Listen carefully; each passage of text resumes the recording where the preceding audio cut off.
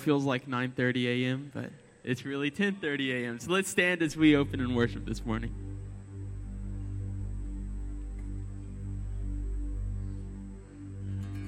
And you're worthy of worship, you're worthy of praise, you're worthy of honor, you're worthy of thanks, you're worthy of worship, you're worthy of praise, you're worthy of honor, you're worthy of thanks.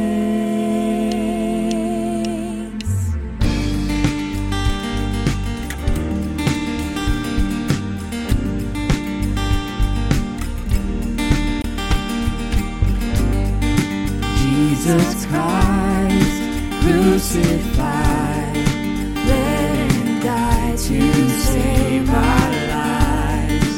Giver of boundless love, faithful one, to you we run. Every knee will bow, every tongue will shout, Jesus is the Lord, Jesus is the Lord. Every eye will see the coming of the King. Jesus is the Lord, Jesus is the Lord.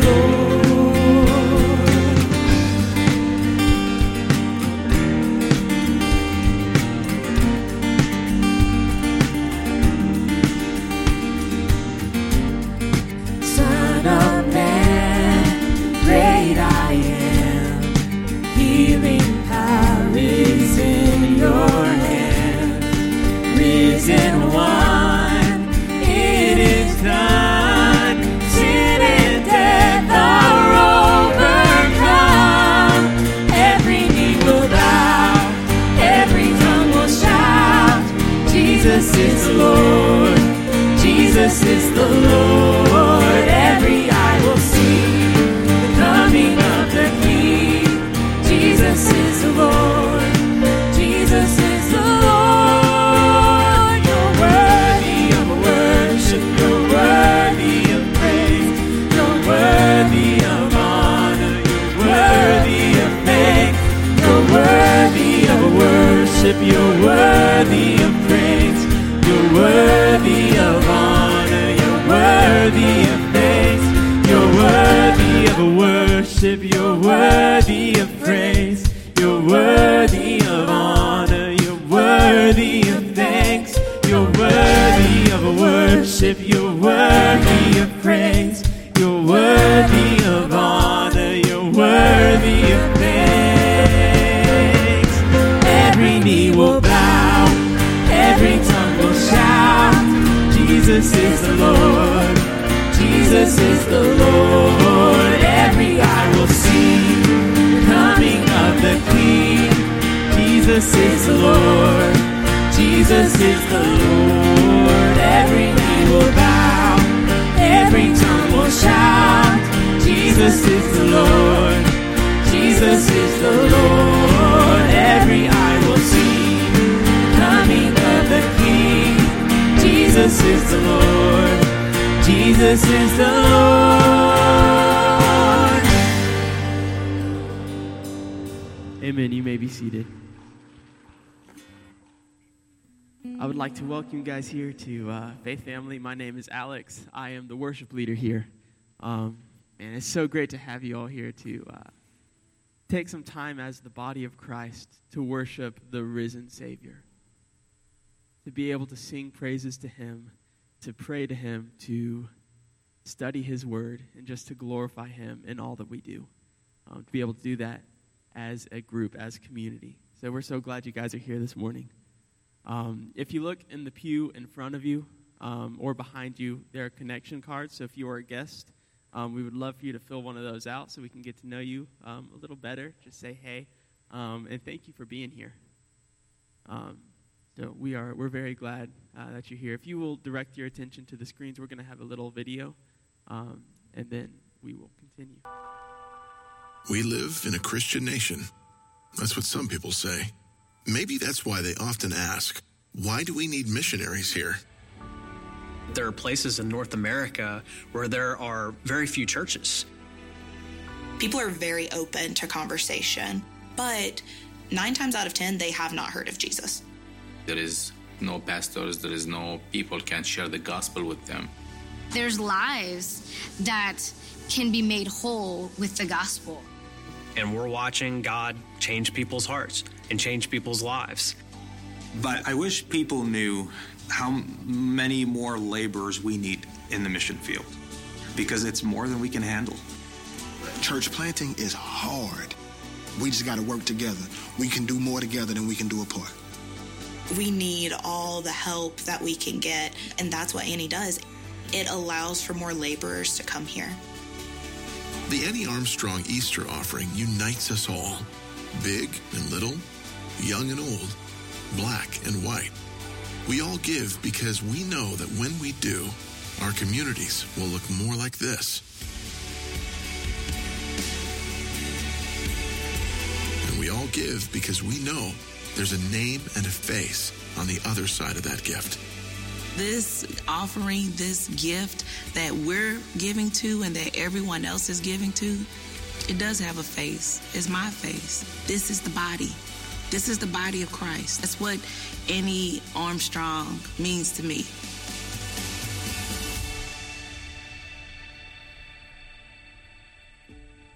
So this past week, we've just finished the week of prayer where we had a chance to pray for the North American Mission Board and just the way that the missionaries here in North America are serving.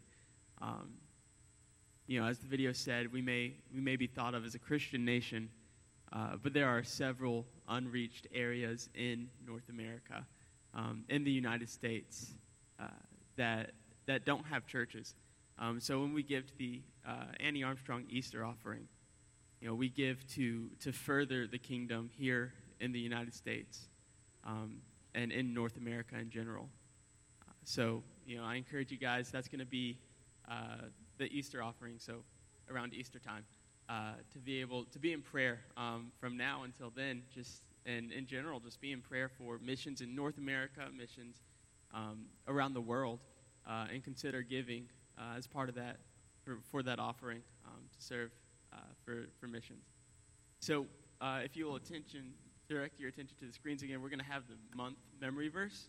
So we've been memorizing a verse each month, and this month we are doing 1 John chapter 1, verses 8 and 9. So we're going to read it once. So let's read that together. It says, "If we say we have no sin, we deceive ourselves, and the truth is not in us. If we confess our sins, he is faithful and just to forgive us our sins and to cleanse us from all unrighteousness." 1 John 1, 8 through 9. What a great verse. I want to give you guys a chance just to read through this, to meditate on it, because we're called to meditate on God's word. So we're going to take about a minute for everyone to just read through the verse, to meditate on it, to pray through it, and then we'll continue.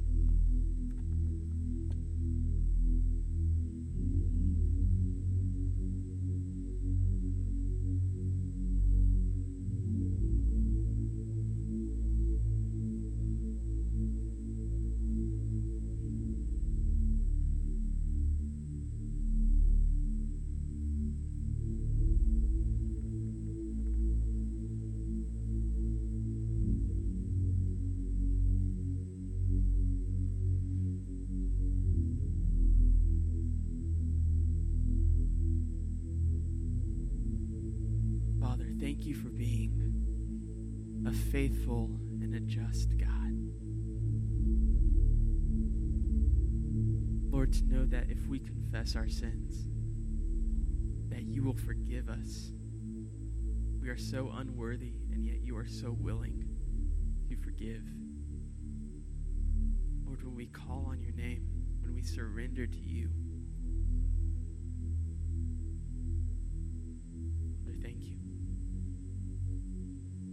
Lord, help us to, Lord, to continue in worshiping you.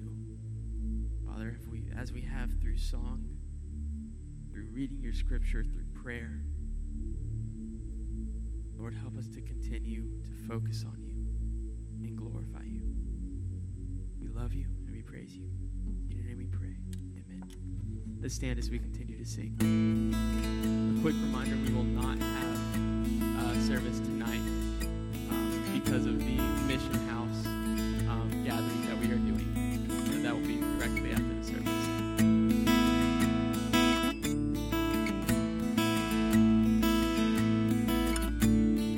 Alone in my sorrow and dead in my sin, lost without hope and no place to begin. Your love made a way to let mercy come in. When death was arrested, my life began. Ash was redeemed, only beauty remains. My orphan heart was given a name. My mourning grew quiet, my free rose to dance. When death was arrested and my life began. Oh, your grace so free washes over me. You have made me new, now life begins with you. Released from my chains, I'm a prisoner no more. My shame was a ransom he faithfully bore. He canceled my debt and he called me his friend. When death was arrested and my life began. Oh, your grace so free washes over me. You have made me new, now life begins with you. Is your endless love pouring down on us? You have made us new, now life begins with you.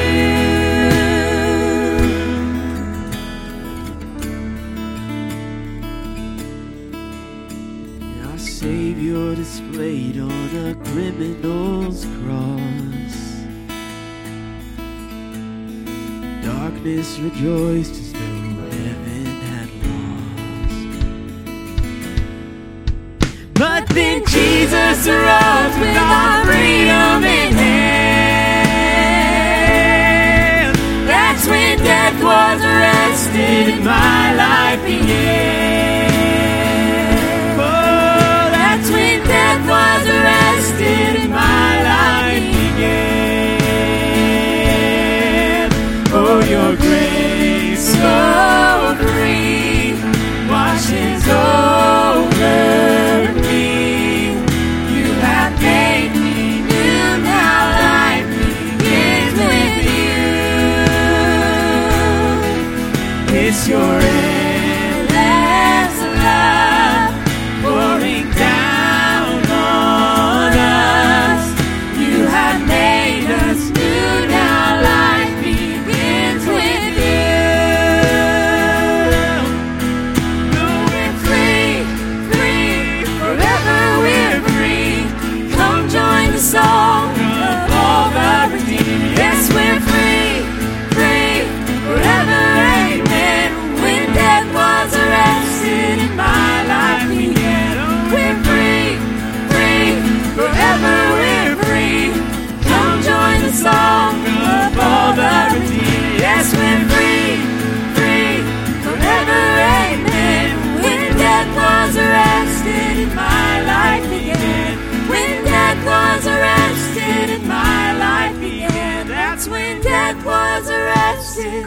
my life began.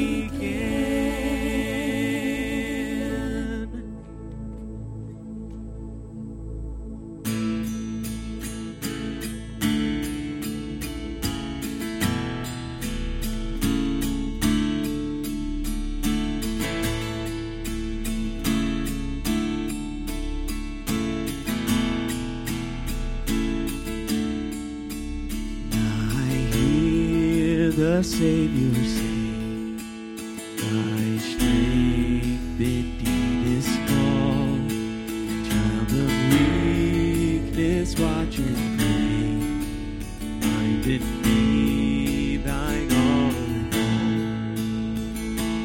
all. Jesus paid it all to him I owe.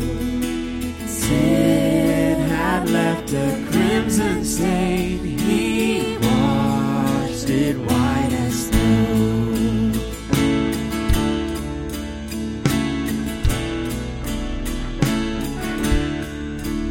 Lord, now indeed I find thy power and thine alone can change the leper's past stone. Jesus paid it all to him I owe. Sin had left a crimson stain, he washed it white as snow.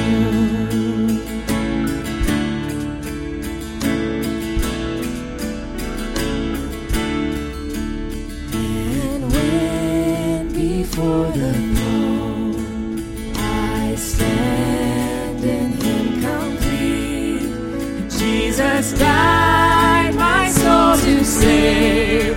My lips shall still repeat. Jesus paid it all to him I owe. Sin had left a crimson stain, he washed it white as snow. Sin had left a crimson stain, he washed it white as snow. He washed it white as snow. He washed it white as snow.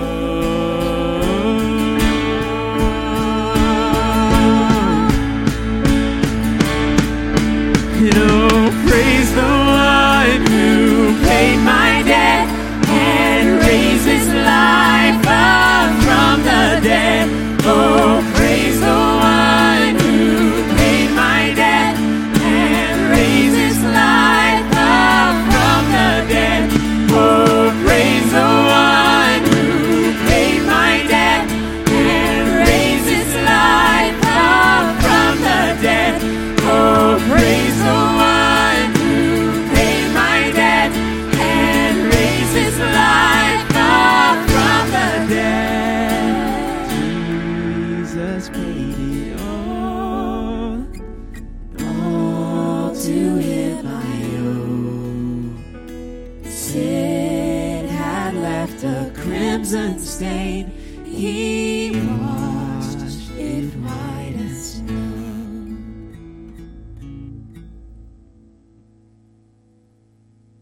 Father, you have washed our sins white as snow.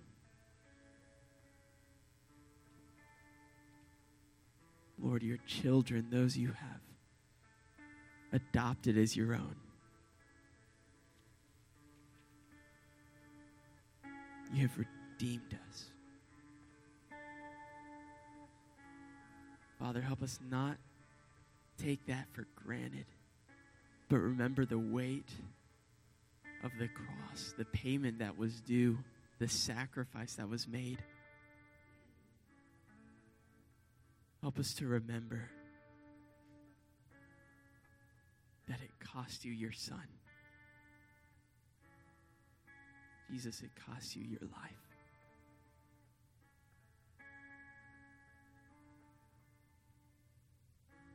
But help us to rejoice in the fact that it didn't end there. For you didn't just conquer sin, you conquered death too. You rose again so that we can live with you forever. Lord, help us to rejoice in that.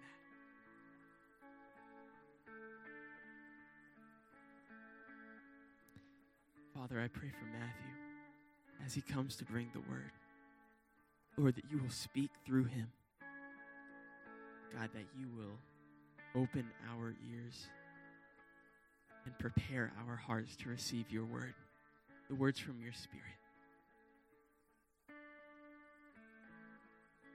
Father, help us to love you and serve you in all that we do. Help us to leave this building better equipped to be your church and to love those around us. Father, we love you and we praise you. It's in your name we pray. Amen. You may be seated.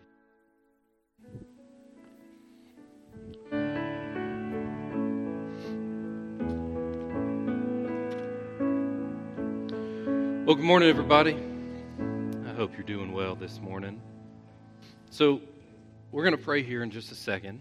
Pastor Joel, who is going to be here, is, I believe, on his way to the doctor, is having some migraine issues, something going on that he's severely nauseated, and that's as much as I was able to get. And so he is heading to get some medical attention. So we will pray for him here in just a second, and pray for our time together. So more prayer this morning. We have a lot to pray for and a lot to pray for on top of him, but also things going on in the world, and that the sovereign God of the universe, who is not far from anyone and not far from anything happening, who knows and sees, that we would ask and beckon him to lead and guide us and help us to see what he is doing, and also to pray for his kindness, mercy, and compassion on people in Ukraine and the church there, that he would strengthen people who have remained there, who have been called into that area, and who are seeking to serve and to help those who are suffering and struggling. So we'll pray here for Pastor Joel and Miss Janet, and also for our time together along with Ukraine here in a second. All right. So we're going to talk about Jesus today. We're going to talk about God. We're going to talk about specifically who he is and what he has done and where we find ourselves in the world. What is before each of us, what we're all looking forward to, and what he has provided, and what comes in judgment. And so let's pray, if you would. Join me in prayer. Father God, I thank you again for this morning. God, I thank you for this opportunity to gather together, this opportunity to gather around your word and your work, what you have done in your world. And God, so often, I know I live like I am the boss, like I'm in charge. And it's a fiction. It's a fiction, Lord, that I have authority over myself and over things around me. You are the Lord. You are God. You are sovereign. You are the King. You are the one who has created, formed, and you're the one who maintains, who has sent your Son to redeem, to bring about restoration, not just for people, not for humanity alone, but to bring all things underneath your feet, to restore all your creation into the order that you intended.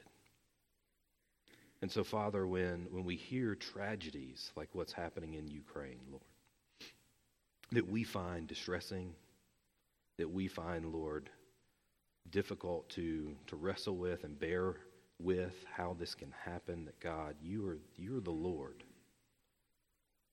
And so, Father, I ask that, God, you would spare lives, that God, you would empower and fill your church that is there with your Spirit and your word, and that you would use them to meet needs. You would use them to take care of and protect others. Grasp them out of harm's way and give them and share with them the spiritual remedy that will outlast this life. To share with them Christ and Him crucified and resurrected, and that, Lord, the gospel would go out. You would use your people in Ukraine, in surrounding areas, that you would be glorified and that people would come to know you. And so, Father, would you help us? One, to pray for them, and one to, Lord, would you lead us for how best we are to support the local church there? For what you would have us to do. Lord, may we be sensitive to your leading there. May we be sensitive to, Lord, your call on us to be involved in the world. To be involved in, Lord, your call, your missional call to the nations. And so, Father, I ask that, God, you, Lord Jesus, would be known, would be made known, and that, God, you would be glorified on the other side of the world. And that you'd be glorified now, here, among us. God, would you be with Pastor Joel?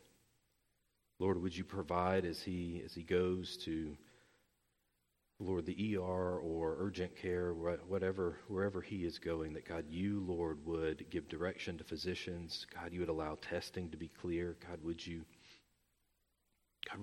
be merciful upon him? That, God, you, Lord, would preserve his mind. That, God, there would be whatever is happening. God, you would allow it to be clear, and that you would, Lord, may there be no permanent damage, no permanent issue with whatever's occurring, God. And so, Father, you're aware and you know, and Lord, we entrust him to your hands, trusting that you, God, will care for him. So, Father, we ask all these things in the name of your Son, your precious Son, Jesus. Amen. So this morning, we are going to look at some ultimate things. So this past Wednesday night with the students, we looked topically, specifically at judgment and hell. And we looked at this side of the world, of the ultimate outcome of things, and what God does to sin. How he relates to sin and how he relates to those who are entrenched in sin, and what occurs. And so we're going to look at Christ this morning. We're going to look at what Jesus has done, what God has done, and what awaits in the face of this reality of God's work on the cross. And so we're going to look at Hebrews 10. So most of this, I don't think any of it will be on the screen. So if you have a phone or a physical copy of Scripture, we're going to be flipping this morning. It's going to be fun. It's going to be like pre-1999, pre-Y2K. It's going to be good. All right? So read with me if you would. We're going to start in verse 19 of Hebrews 10. And we're going to read through verse 31 and focus in specifically on verses 26 through 31. And so Hebrews is a heavy book. It is a heavy book of Scripture. There are some places within the book of Hebrews that are difficult to wrestle with and difficult to deal with. Some places that don't really make sense in our minds because we are so separate from the view of the world, the Hebrew view of the world thousands of years ago. We're so separate in how we view things that some of it doesn't make sense. But here specifically, this presents here, this author in chapter 10, a very stark reality of what is before each of us. What is before each of us and what we do with Jesus. What we do with the gospel, of whether we believe in Christ and walk in faith, or whether we see and hear who Christ is and say no and reject him and turn to a different manner of life, or continue in a specific manner of life contrary to Christ. Alien from God and in opposition to him. So, it's tough words, but in there being tough words, there is such a beautiful glimpse and picture of grace and God and his compassion and his goodness. All right, so read with me if you would in verse 19. Therefore, brothers, Since we have confidence to enter the holy places by the blood of Jesus, by the new and living way that he opened for us through the curtain that is through his flesh. And since we have a great high priest over the house of God, let us draw near with a true heart in full assurance of faith, with our hearts sprinkled clean from an evil conscience and our bodies washed with pure water. Let us hold fast the confession of our hope without wavering, for he who promised is faithful. And let us consider how to stir one another up to love and good works, not neglecting to meet together, as is the habit of some, but encouraging one another, all the more as you see the day drawing near. For if we go on sinning deliberately, after receiving the knowledge of the truth, there no longer remains a sacrifice for sins, but a fearful expectation of judgment and a fury of fire that will consume the adversaries. Anyone who has set aside the law of Moses dies without mercy on the evidence of 2 or 3 witnesses. How much worse punishment do you think will be deserved by the one who has spurned the Son of God and has profaned the blood of the covenant by which he was sanctified and has outraged the Spirit of grace?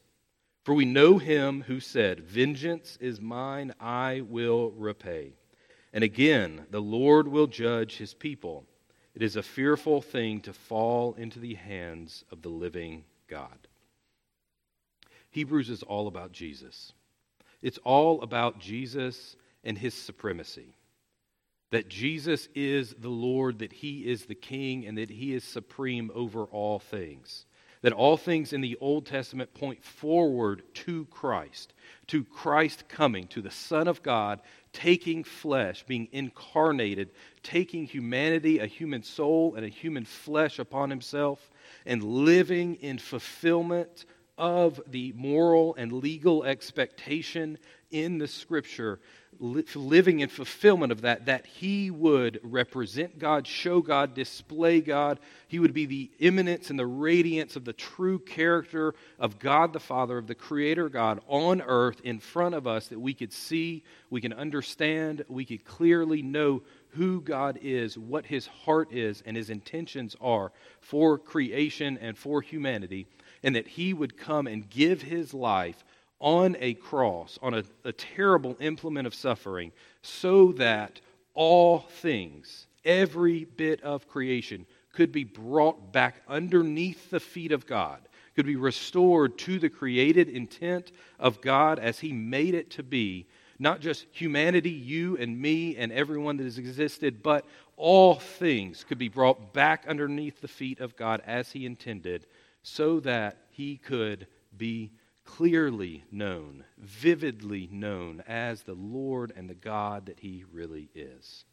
And so Jesus, in the book of Hebrews, he comes, he is in supremacy over the angels. He's in supremacy over spiritual powers. He's in supremacy over Abraham, supremacy over the patriarchs. That Christ is greater than Moses. He is greater than all the people that the Hebrews, as they, in their realm of understanding, pointed to as super people, that Jesus is greater than each one of them. He is the Lord. He is the King. He is God. And God himself, who has come, has given his life. Jesus, who lived without wealth, without privilege, without anything that you or I could point to as authority, as human, like these are things we want and desire. He humbled himself. He lived as the servant of all, being served by no one, but serving everyone.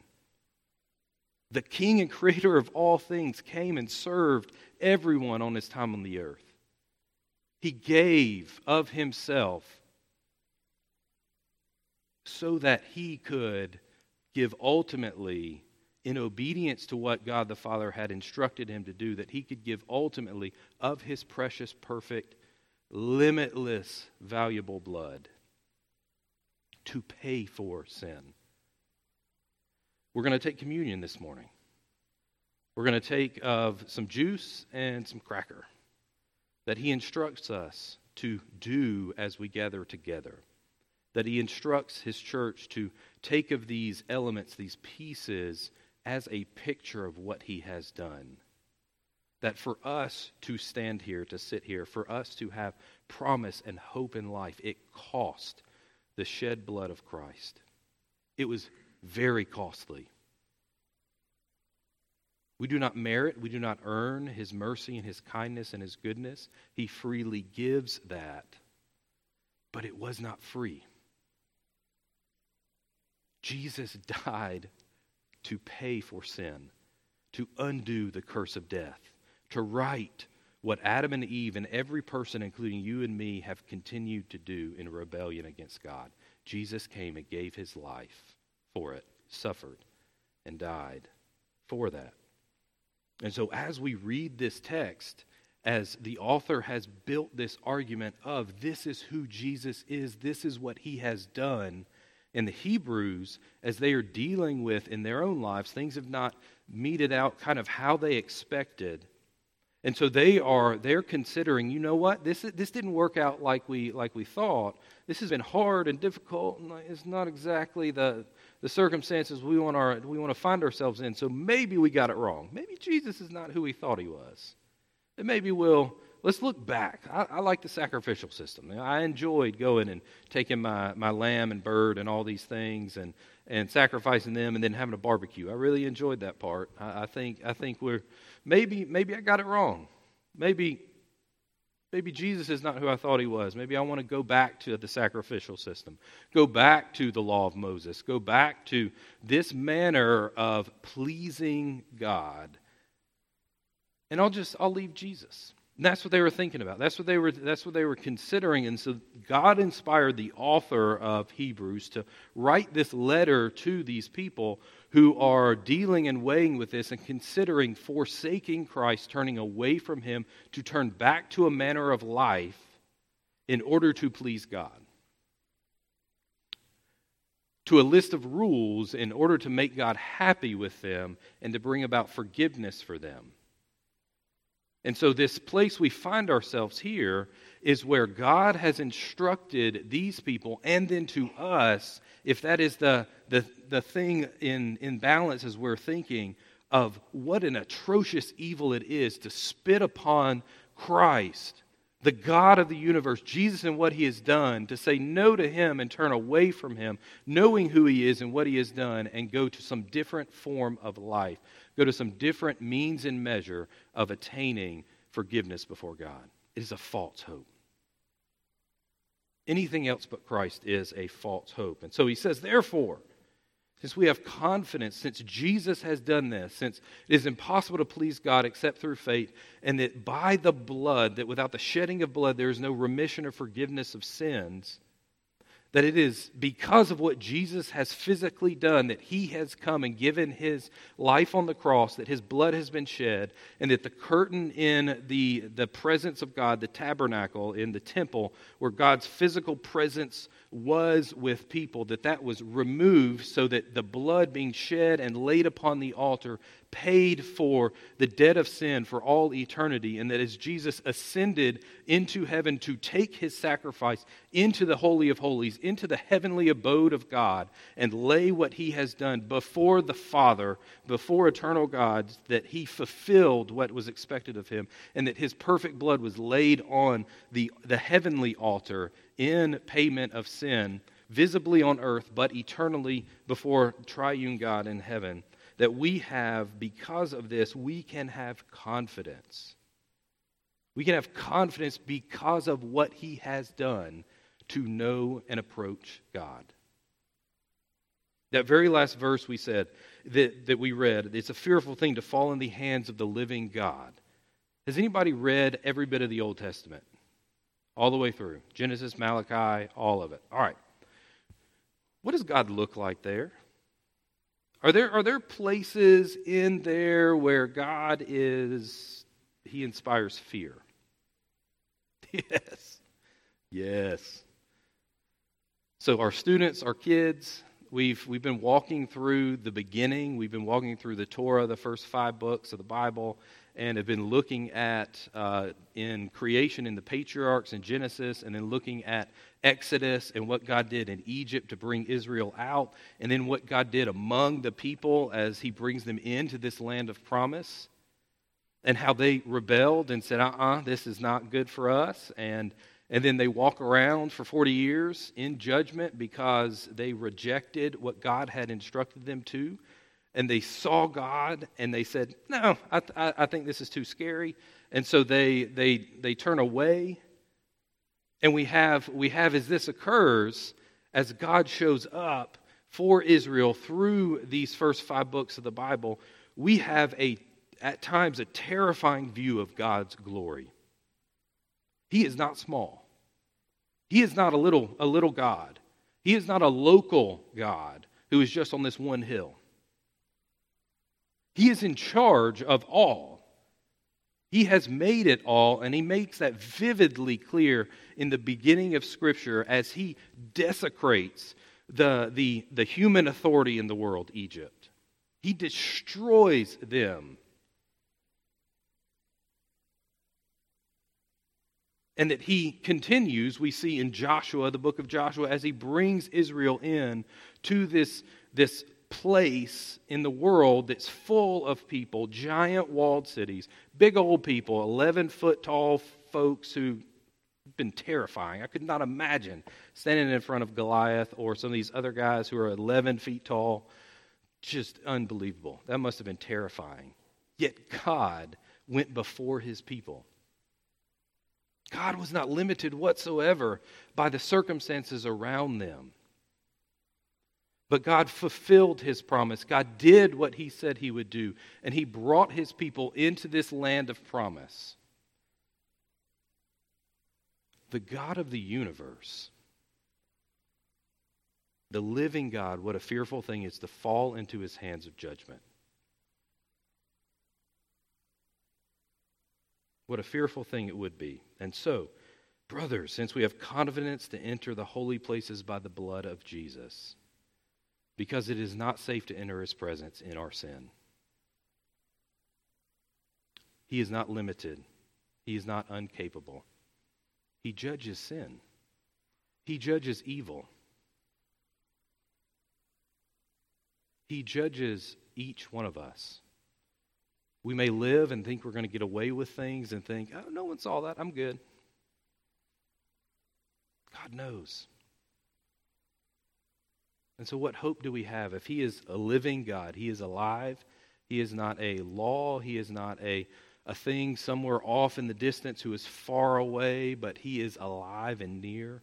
What hope do we have? If this is the God we see in Scripture, the authority he has, what hope do we have? What can we do? What can we do in face of this God? The blood of Jesus. What Jesus has done is our hope. So look forward, verse 26. For we go on sinning deliberately if we have trusted in Christ and then we continue on. So Jesus came, gave his life to pay and destroy sin. The goal was to destroy sin. Sin being opposition to God. Sin being a position. It is a volition. It is a choice, but it's also a condition. Sin is a condition of our hearts where we conditionally in our souls are contrary to God. That not only we behaviorally say, no, I'm going to do what I want to do, but it's also the heart, the soul, the tone of who we are, where we are repulsed by being told what to do, by being instructed, by not doing what we want. That condition of our heart, that's the sin he's talking about. That's what sin is. It is our behavior, but it is more than that.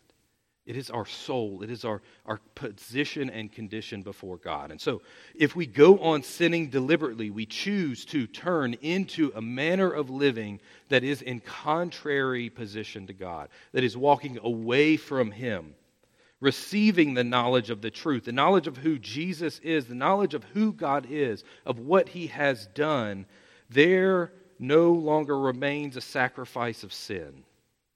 What does that mean? What is he saying? Is he saying that we can lose salvation?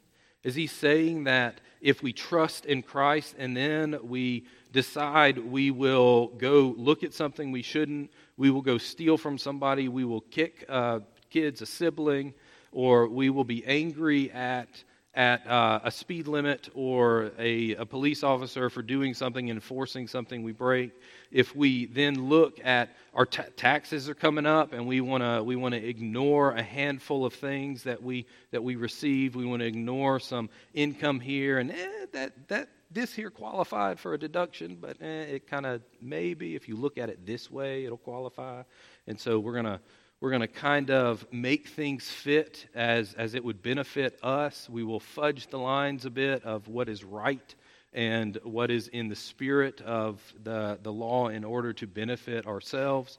That these things, is that what he's saying? That we kind of make a bad decision and then it's done? I sure hope not. I woke up this morning, was not too thrilled at my children. My youngest is throwing a fit because I can't make toast fast enough. And I'm not happy. I am aggravated I was not in a good place. So, my sin, what does that mean? Does that mean I'm hopeless? Does that mean I have no, is that what he's saying here? No. All I have is the blood of Christ. Christ is all I've got. He's my only hope. I am stupid and I sin and I do bad things. But I know who Jesus is and I am in desperate need of His grace. And that there may be a time temporarily where I decide I'm going to be contrary. But by what God has done, He brings me back. What I think he's saying here is that if we go on sinning deliberately, that it is the station of our life as we say no to Jesus and we say, I'm going to go a different way. I'm going to walk away from Christ. I know who He is, but I'm done with this. I'm going to walk away from Him, and that will be the tone of my life. That I'm going to deconstruct my faith and walk into a different belief and a different view of the world, that what I would say is true and right and what I want to do in life is where I need to go, not what God has said and what He has accomplished. I think that's what he's saying. That if we walk away from Jesus, we jettison the gospel and say, it's not making it anymore. I'm going to look for a different manner and a different way of life. There is no forgiveness for sin. You have forsaken you've forsaken the Savior. The one way you can be forgiven, the one way you can approach God in His holy, righteous presence, in confidence and in hope, Jesus. You have turned away from Him and walked away from Him. There is no means for renewal. There is no means for repentance because you have spat upon the Savior. And you won't want it. You have seen clearly knowledge. You've seen the knowledge of the truth and you've said, I'm done. What awaits you? What awaits someone who has turned away fully from Christ? And so look, verse 29, but a fearful expectation of judgment, a fury of fire will consume the adversaries. Who is this? What is this? What is he referring to? Is he referring to an immediate place of judgment? Is he referring to, well, God gonna catch you and he's gonna handle something in your life and it's just done? Is that what he's saying? I don't think so. I think he's pointing specifically to a place. I think he's pointing specifically to a place and an outcome of those who are adversaries of God, those who have turned away from God and who internally, spiritually are consumed in their position of being contrary to God, that there's a place that awaits. God judges sin. God judges our sin. Historically, biblically, this place has several names, but hell is what we think of. Hell is the term that is common for us. This is a location, a place. Not only is it an outcome in life, an experience, but it's a place. That if we were going to walk through Scripture and we were going to look at the references that again and again and again, it's referring to location. It's referring to physical things. There have been theologians who have tried to rationalize this away and say that hell is simply an experience. It's simply something that occurs, that you die, and if you're judged, you're annihilated. You're snuffed out, and it's over with. There are some who've wrestled with it and say, no, it's not even that. It's a state of being, and it'll be just a thing of meat where punishment will be meted out in congruence with the manner, and like Dante's Inferno type thing. You'll have layers of this place and different ways to rationalize it. But throughout what Jesus says, if we were going to walk through, he talks about a place, a lake of fire, a place where this fire never ends, a place of suffering that he at times pointed to a garbage heap in the area of Jerusalem where it was a physical location where trash was burned and it never stopped burning. Pointing to a physical location to direct attention to this spiritual place, hell. If we looked at 2 Peter 2, don't go over there. You can if you want to. That's great, but we're not going to read it right now. It points to a place, hell, that was made for fallen angels. The devil and fallen angels. This location that was made that these beings that rebelled against God would one day be cast into. And so humanity who rejects and rebels against God will receive the same judgment. That God's enemies will receive the same judgment of being separated from others and cast into this place. And so this place, as we see here, let's pull it out of these verses, a fearful expectation of judgment, that God will judge sin, he will judge us, and a fury of fire, painful. Have you ever been burned? It don't feel good. Who's stronger, the fire or you? The fire. Not going to go well. Fury of fire, painful, difficult, consumes. Anyone who has set aside the law of Moses dies. So we have a comparison here with the law of Moses, dies without mercy, the evidence of 2 or 3 witnesses. So we have in the law, in the Mosaic law, as the Jews as they sin, that if it is presented, there's judgment. There was judgment within there. There was judgment within the law that if you sinned, eye for an eye, tooth for a tooth, that there was judgment based on the crime, but also certain crimes, certain sins entailed death, immediate. Handle this, get rid of the sin out of the camp, and there was judgment. So how much worse in hearing the law that there is judgment there for sin, how much worse would it be to turn away, as it says, verse 29, how much worse punishment do you think will be deserved by the one who has spurned the Son of God? Profane the blood of the covenant by which he was sanctified, and has outraged the Spirit of grace. In other words, considering in life, you know what, I'll be fine, I'll get away, I will turn from Jesus and from the gospel, and it'll work out. I'll find a good way to live. I'll do just enough to have my fire insurance, and at the end of my life, I will turn and say, Jesus, I trust in you, and it'll be done. It'll be good to go. Have you ever heard anyone say that? I've heard it. This author, God is warning us. God is warning us here. If there was certain judgment in the Old Testament, there was certain judgment to Israel, you better be sure there will be judgment for us who turn from Jesus. There will be certain judgment that will come. And how much worse will it be to reject Christ?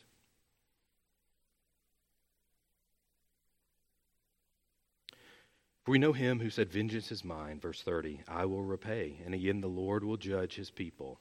It is a fearful thing to fall in the hands of the living God. Friends, please hear me here. Jesus has come.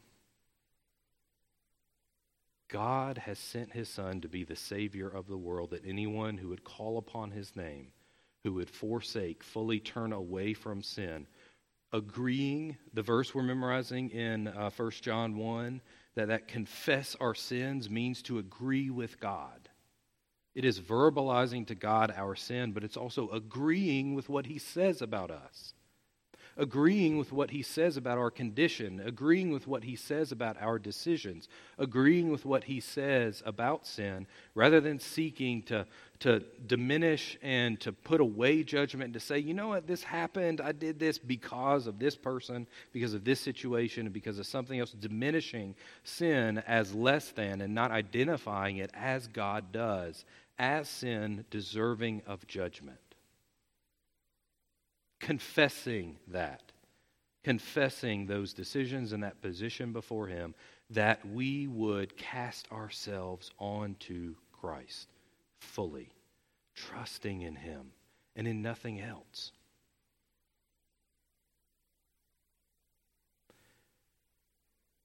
God judges our sin.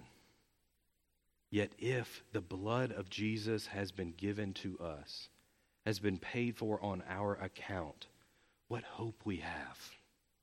So believer, if you have trusted in Christ, remind yourself of what Jesus has done.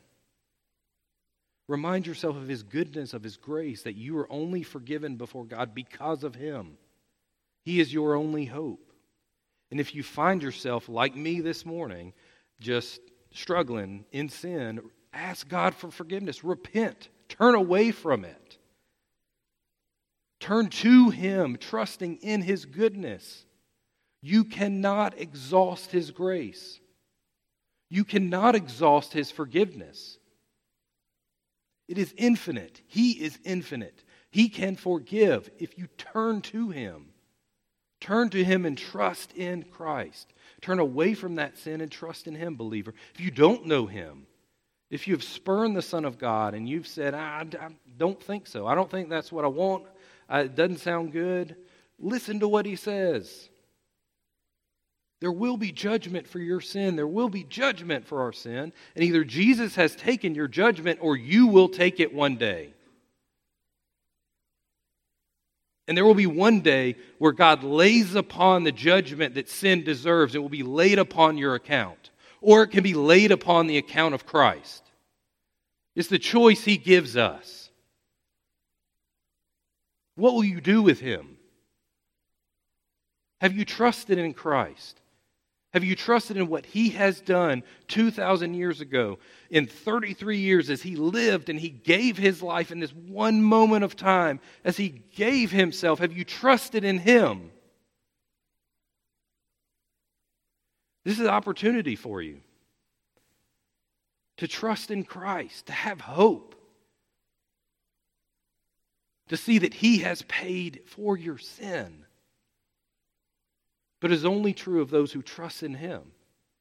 It is not natural. It doesn't automatically happen. It's not general to all people. It is for those who trust in Christ, who are called by his grace, who the Spirit comes and draws you and opens your eyes and gives you life by faith in him, in what he has done on your account.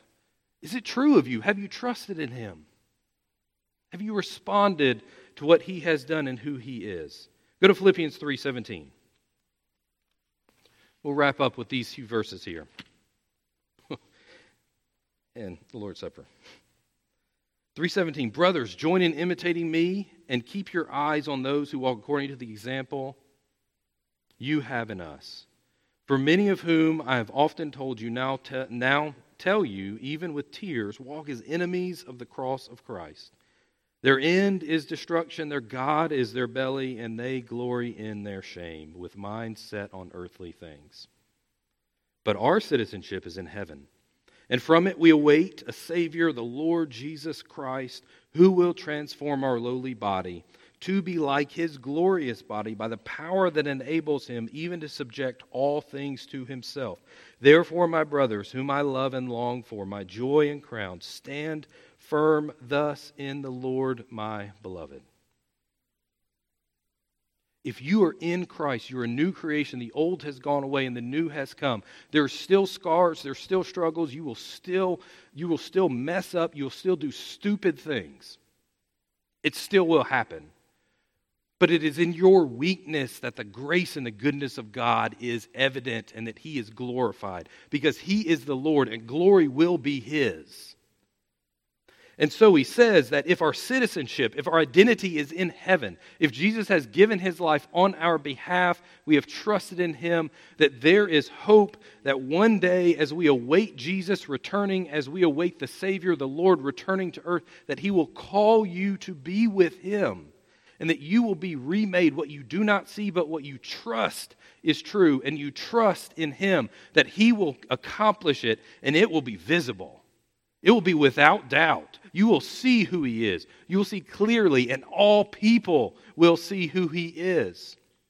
Whether our knee has been bowed to him or not, we will all see God. We will all see Christ, him exalted, and that by his power that enables him to subject all things to himself, that all things are beneath his feet, that we, according to that power, will be with him for eternity because of his grace, because of what he has done. And here in a minute, we will celebrate, we'll rejoice in, and we'll be reminded of. So if you would pray with me, we're going to have a moment, a very brief moment of invitation, and then we will move into the Lord's Supper. Father God, I thank you for your mercy. God, I thank you for your grace. You are the Lord. You are the King. Remind us this morning.